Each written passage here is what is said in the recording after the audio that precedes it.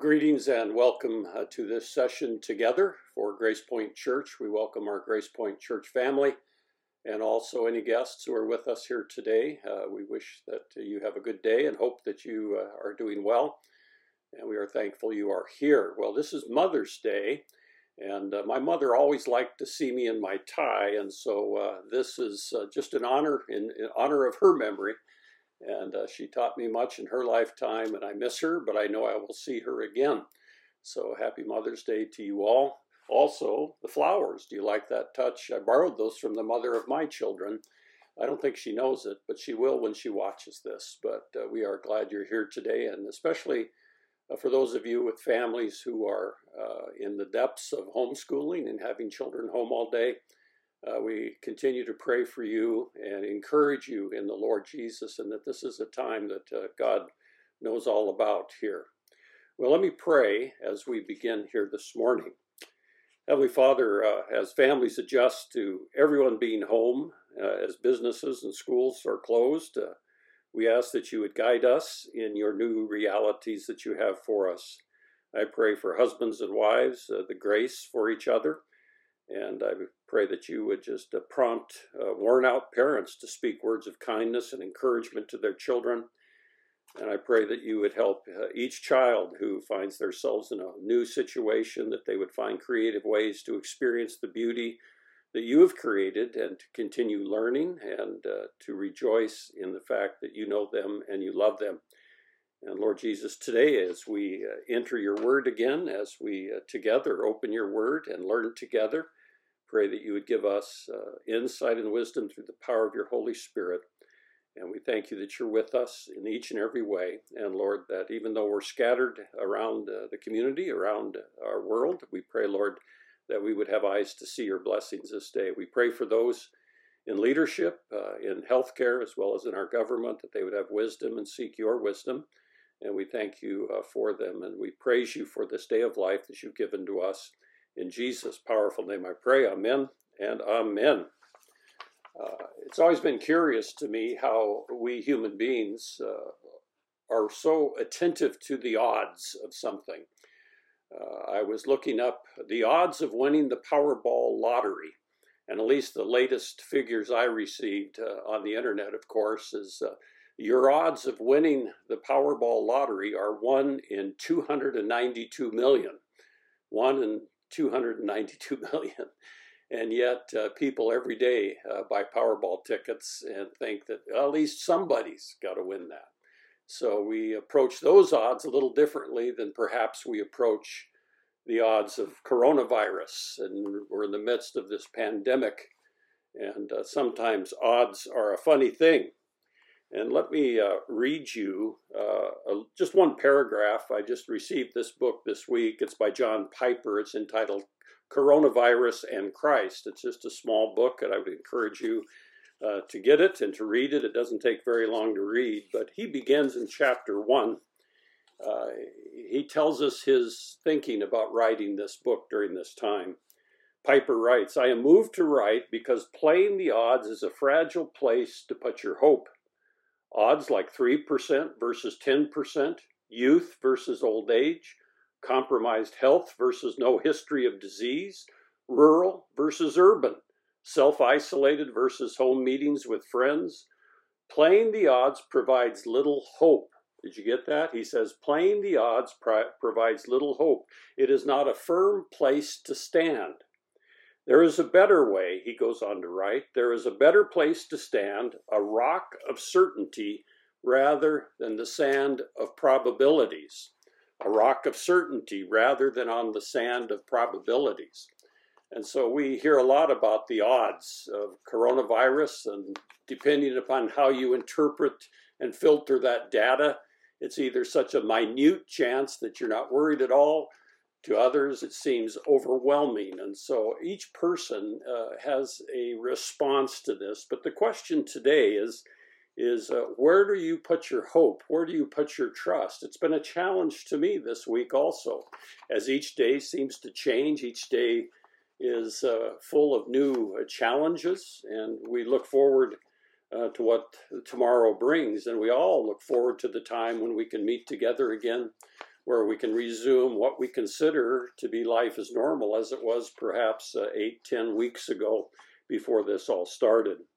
Well, we are returning to the letter to the Colossian church, And the Apostle Paul is writing to give them hope, to give them encouragement, but also to combat the false teaching, the pandemic, the virus of false teaching that was invading that church.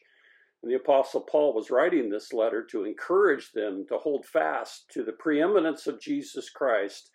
The basic message of Colossians is that Christ is supreme. He is the preeminent one, because the false teachers were teaching something quite different than that. And they were polluting the gospel of Jesus Christ with their own thinking. The false teachers in Colossae, like the false teachers of our own day, don't necessarily deny the importance of Jesus Christ, but they simply dethrone him. They give him perhaps some prominence, but they don't give him preeminence. Jesus Christ, in their viewpoint, and this what is called the Colossian heresy, was simply one of the many eminences from God. In fact, they believed that all matter was evil, and therefore the human body was evil, and how could God take on an evil human body? And so they denied that Jesus Christ was the God-man, just an emanation from what they considered to be God, through which men could reach to God with a higher knowledge. They were very fixated on the fact that only the very spiritual would reach this higher knowledge, and Paul refutes them in this section that we're going to look at today.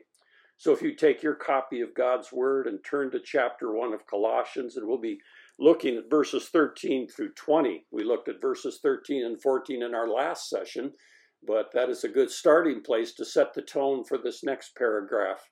So chapter 1 of Colossians, verses 13 through 20. Probably no paragraph in the whole New Testament contains more concentrated doctrine about Jesus Christ than this one. One writer has said we can keep ourselves from going on a detour if we remember that Paul wrote to prove the preeminence of Christ, and he did so by using 4 unanswerable arguments. And so the Apostle Paul gives us 4 arguments in this passage of Scripture that answers the false teachers of his day and also answers the false teachers of our day. And so he desires us to grow in Christ. I'm going to read the whole passage for you, beginning in chapter 1 of the Colossians, verses 13. We'll read down through verse 20. And of course, as I said in our last session, a letter isn't just snippets or Facebook posts, but it is an argument that goes from beginning to the end. And so it's good if you read the book of Colossians in one setting. So in verse 13, the Apostle Paul says, "For he rescued us from the domain of darkness and transferred us to the kingdom of his beloved Son, in whom we have redemption, the forgiveness of sins." Verse 15, "He is the image of the invisible God, the firstborn of all creation. For by him all things were created, both in the heavens and on earth, visible and invisible, whether thrones or dominions or rulers or authorities, all things have been created through him and for him." Verse 17, "He is before all things, and in him all things hold together. He is also the head of the body, the church, and he is the beginning, the firstborn from the dead, so that he himself will come to have first place in everything. For it was by the Father's good pleasure for all the fullness to dwell in him, and through him to reconcile all things to himself, having made peace through the blood of his cross. Through him, I say, whether things on earth or things in heaven." Boy, amen and amen, we say. That is such a packed full paragraph. We probably will not exhaust it in this short session, so I'd encourage you to continue your own study and look at that very intently as we go through it here today. But like one writer said, no paragraph in the New Testament contains more concentrated doctrine about Jesus Christ than this passage we have just read. And so we're going to see these 4 unanswerable arguments that the Apostle Paul advances in the face of this threat to the church at Colossae and to the threat to our church today, to the threat of evangelical Bible-teaching churches around the world. The first argument he advances is found in verses 13 and 14, which I said we looked at last week, but it's worth returning to. And it's basically that Jesus is the preeminent Savior. He is the supreme Savior. There is no other Savior. Jesus Christ said he alone is the way, the truth, and the life, and no one comes unto the Father but through him. But in verses 13 and 14, he gives us 4 things to be thankful for. Remember back up in verse 12 that the Father has qualified us. He's given us inheritance of the saints in light. And then verse 13, he rescued us, or he delivered us. He rescued us from what? From the domain of darkness. All human beings are hell-bound without the intervention of God, providing Jesus Christ, the good news of the gospel, who died, was buried, who's crucified, buried, and rose again, gaining the victory over sin and death. He took your sins and my sins upon himself. And if you're a believer in Jesus Christ this morning, you've trusted in him for everlasting life, you are secure in that, and you have been rescued, you have been delivered. Secondly, the Father has transferred us to the kingdom of his beloved Son. We're no longer who we used to be. We are part of a greater kingdom, the kingdom of his beloved Son, and that's Jesus Christ. And then it tells us in verse 14, two of the things he has done for us. It says, in whom we have redemption and the forgiveness of sins. So the Father delivered us. He transferred us to this kingdom of his beloved sons, and Jesus Christ redeemed us, meaning buying us out of the marketplace of sin. He has redeemed us, and he forgave us. This forgiveness in the believer's life, we have been forgiven, and Jesus Christ has accomplished that. So he is the preeminent Savior. That is the first argument. It's not some emanation or greater knowledge of some so-called spiritual, pseudo-spiritual person that makes him go to heaven. It is God himself through the Lord Jesus Christ, the Trinitarian aspect of this. The second argument the Apostle Paul advances is Jesus Christ is preeminent in his creation. Preeminent in creation, and this has everything to do with almighty power here. Look at verse 15. He existed before creation. He is the image of the invisible God and the firstborn of all creation. Image is the idea. It is like a coin. If you have a coin handy, you can look at a coin. And I have some old silver dollars that my grandfather gave my mother, who then in turn gave them to me. And as I look at those and the mint mark on them, and I think one of them was made in the Denver Mint, and I can look at that coin and I know exactly what the die that struck it looks like. I know exactly what that die, even though I've never seen it, I know the exact image of it. The image is like that coin, is the exact replica. And he is the icon of God. The Greek word is icon. Now we have icons on our computer, but it comes from the Greek word, and that is, he is the icon. He is the general likeness, the specific representation, and the perfect manifestation is what that word means. While we as human beings are made in the image of God, Jesus Christ is the image of God. There's a difference there. He is the icon of God. He is supreme in rank. Jesus Christ is supreme in rank. Again, look at that verse. In verse 15, he is the firstborn of all creation. Now, cults have misunderstood this, mistranslated this, and even clear back in the 2nd and 3rd centuries, there were heresies that developed thinking that Jesus Christ was a created person, that he didn't live in eternity past. But a firstborn here does not refer to time. This is not a time issue, but it is a place and a status issue. Jesus Christ was not the first being created, since he himself was the creator of all things. Firstborn simply means of first importance or first in rank is what it means. Paul uses other prepositions here, and he refutes the philosophy of these false teachers.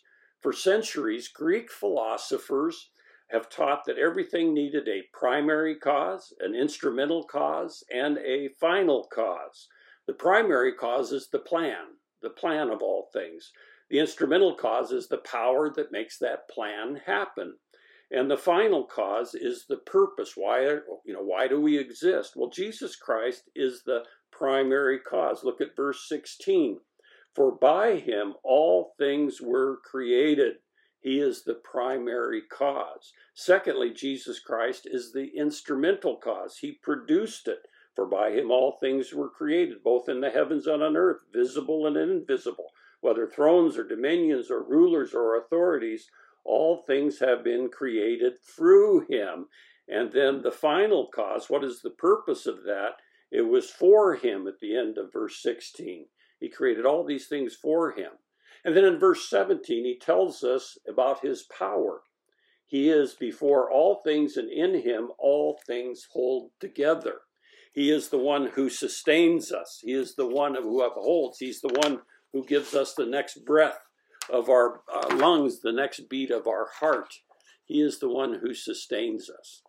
In aviation, there is an aspect where we kind of make fun of helicopters because there's a saying that a helicopter is simply 1,000 parts flying in close formation. And sometimes people wonder what holds them together. All matter is rapidly moving like a helicopter, and all the parts move together like particles. I was reading about a guide who took a group of tourists through an atomic laboratory and explained how all the matter was composed of rapidly moving electric particles. The tourists studied the models, the molecules, and they were amazed to learn that it was made primarily of space. And during the question and answer period, one visitor asked, if this is the way matter works, what holds it all together? And for that, it's reported the guide had no answer, because only God exists before all of creation, and only God can make all creation adhere together.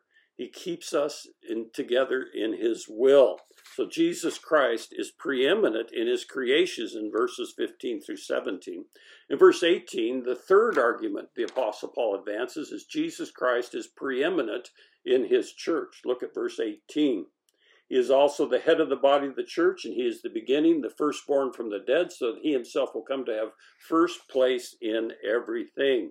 He is our source. He is the origin. He is our origin, our leader, and our ruler. In fact, the church age from Acts chapter 2 at Pentecost to this present day and in the future as God determines it, he is sustaining it. He has designed it. We are called the bride of Christ. And Jesus Christ is our living head. He is preeminent. Elsewhere, the Apostle Paul uses the example of our physical bodies and how it all functions together as a picture of the church. And yet, without a head, the physical body does not function, does it? It's simply dead. And so Jesus Christ is the head of the body, and he declares it there. Christ is the head of the church. And besides being the Lord of the universe, the Creator God, the power to that, he is the head. The reference here is to what we call the invisible or universal church, the one that started in Acts chapter 2 in the first century and goes on to today, the one that is around the world. The Bible teaches a universal aspect of the church, but it also teaches about local churches, and that's why we're in the book of Colossians. That was a local church, and he was addressing it, and we have things to learn from the local church. Excuse me. And so the Holy Spirit moves us the moment we believe in Jesus Christ. In 1 Corinthians 12:13, it's called the baptism of the Holy Spirit. We don't feel it, we don't experience it, but the Bible declares it. We are positionally put into the body of the Lord Jesus Christ, and we are rightly related to Christ, to his people, to his church, and to his word. This work of the Spirit began on the day of Pentecost. And that now we're in this body of Christ, this bride of Christ, where it's declared there's no Jew and there's no Gentile. We are one in Jesus Christ, a whole new creation. In the Old Testament, it talked about a mystery. The church age was a mystery. It doesn't mean it was scary or like a murder mystery on TV, but it was previously unknown truth that even the Old Testament prophets did not see this time period, this age that God had designed. And so we've seen these three arguments that Jesus Christ is the preeminent Savior. He is preeminent in creation. He is preeminent in his church. And the fourth argument asks the question and answers the question is, what about his relationship to God the Father? And we believe in a Trinitarian God. The Bible teaches that God is Trinity, God the Father, God the Holy Spirit, and God the Son. Three persons in one essence. And we have no correspondence to that, but the Bible does teach it. So Jesus Christ is preeminent in this relationship or this connection. He is preeminent in this connection. Look at verse 19. In verse 19 it says, "For it was the Father's good pleasure for all the fullness to dwell in him." He is of one essence with the Father in the Trinity.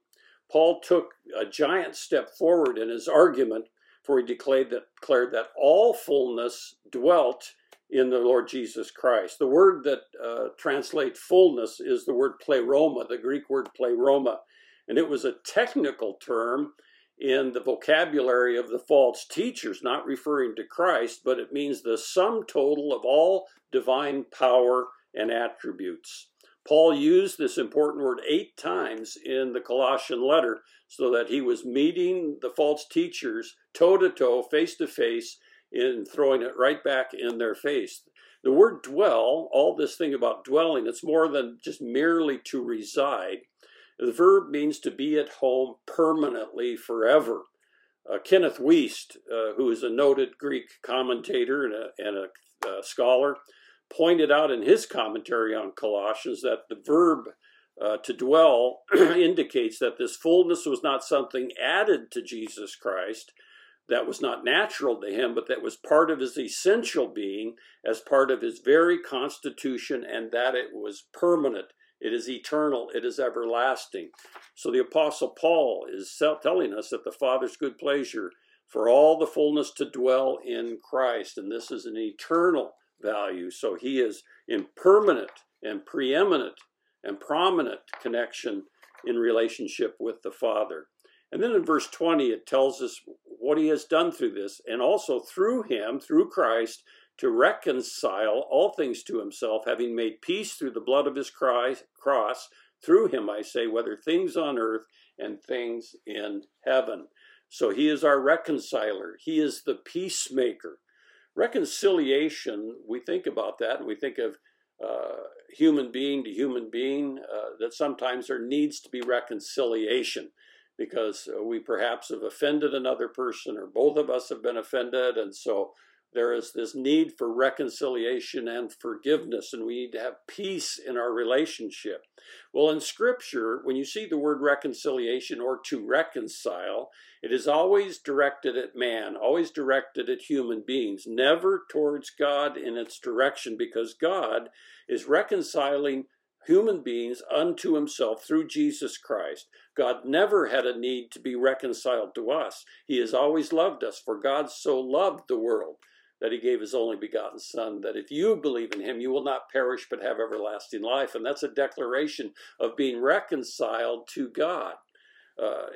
It's easy to see the importance of holding right views here, because our attitude about Jesus Christ and our very idea of God are affected by this. The basic meaning of this word is to remove all impediments to peace so that harmony prevails. In other words, Jesus Christ took your place and my place on the cross of Calvary, because our sin and our rejection of God put up these barriers, and we needed to be reconciled to God, and Jesus Christ is our reconciler. He's the one who opened the pathway, took our sin upon himself, took our disobedience upon himself.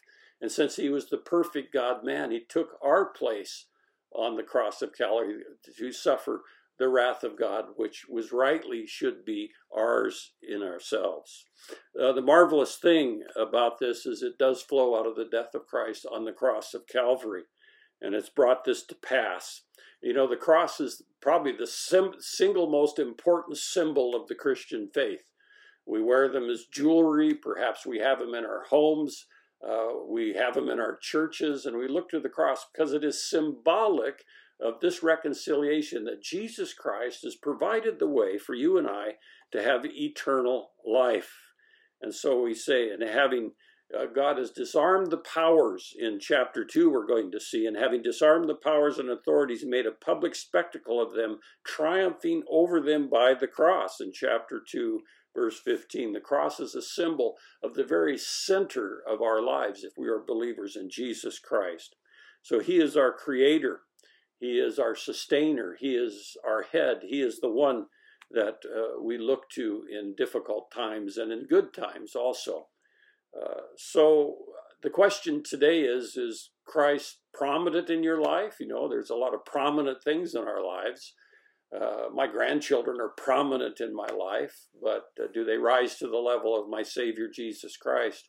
Or is he preeminent in your life? Is he preeminent? So how are you living out this coronavirus, this time of very unusual life, if I may say so? Are you betting on the odds that coronavirus will not reach you? Or are you betting on the odds that it will, depending on where you're at? Are you resting and hoping and placing your trust in the development of a vaccine or in government officials to do the right things? Or are you resting in the supremacy of the Lord Jesus Christ, the supremacy of the Lord Jesus Christ, his preeminence? Towards the end of this little book, John Piper has one little paragraph. I want to close with this paragraph on this Mother's Day and to really challenge you, as it's challenged me, to think through, where does my hope rest? Where does my hope, what is the object of my hope? Is it in life returning to what I consider normal? You know, it probably won't, but where does my hope lie? John Piper writes, "What God is doing in the coronavirus is showing us, graphically and painfully, that nothing in this world gives the security and satisfaction that we find in the infinite greatness and worth of Jesus Christ." This very passage we just read. He goes on to say, this global pandemic takes away our freedom of movement, our business activity, and our face-to-face relations. It takes away our security and our comfort. And in the end, it may take away our lives. The reason God exposes us to such losses is to rouse us to rely on Christ. I want to emphasize that. The reason God exposes us to such losses is to rouse us to rely upon Christ. He goes on to say, or to put it another way, the reason he makes calamity the occasion for offering Christ to the world is that the supremacy, the supreme all-satisfying greatness of Christ shines more brightly when Christ sustains joy in suffering. So is Christ sustaining joy in your suffering? Being shut down at home, homeschooling, jobs, perhaps your job has gone away. Do you still have that joy, not based on your circumstances, but based upon what the Lord Jesus Christ has done? For he is supreme, he is preeminent, and you need to rest in this passage and wrestle with it some more. Well, this morning, as I close, let me pray for you, and then let me just do this benediction. I have a benediction for you today. I like benedictions because it's not just wishful thinking. A benediction is not just a filler for the end of a worship service, but it is a time where we reflect on these promises that God has given to us, and they're a personal card to you, if you will. Clear back in the book of Numbers, of course, it's called the Great Aaronic Blessing, where God spoke to Moses and had Moses tell Aaron, the high priest, and his sons, saying that you shall bless the sons of Israel. Well, we can bless you with this benediction. The Lord bless you and keep you. The Lord make his face shine upon you and be gracious to you. The Lord lift up his countenance upon you and give you peace. And that's my prayer for you, that you would have peace this week as we all grow together in the midst of this difficulty in the cause of Christ together. God bless. Have a great day. And my prayers are with you. Please stand as the church scattered worships together. Do you feel the world is broken? We do. Do you feel the shadows deepen? We do. Do you know that all the dark won't stop the light from getting through? We do. Do you wish that you could see it all made new? We do.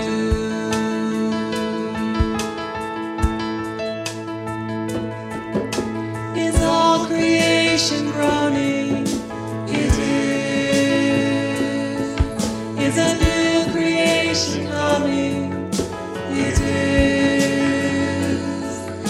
Is the glory of the Lord to be light within our midst? It is. Is it good that we remind ourselves of this? It is.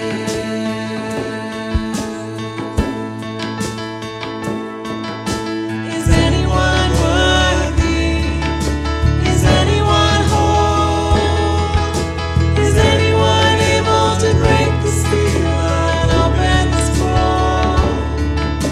The Lion of Judah, who conquered the grave. He is David's root and the Lamb who died to ransom the slave. Is he worthy? Is he worthy of all blessing and honor and glory? Is he worthy of this? He is.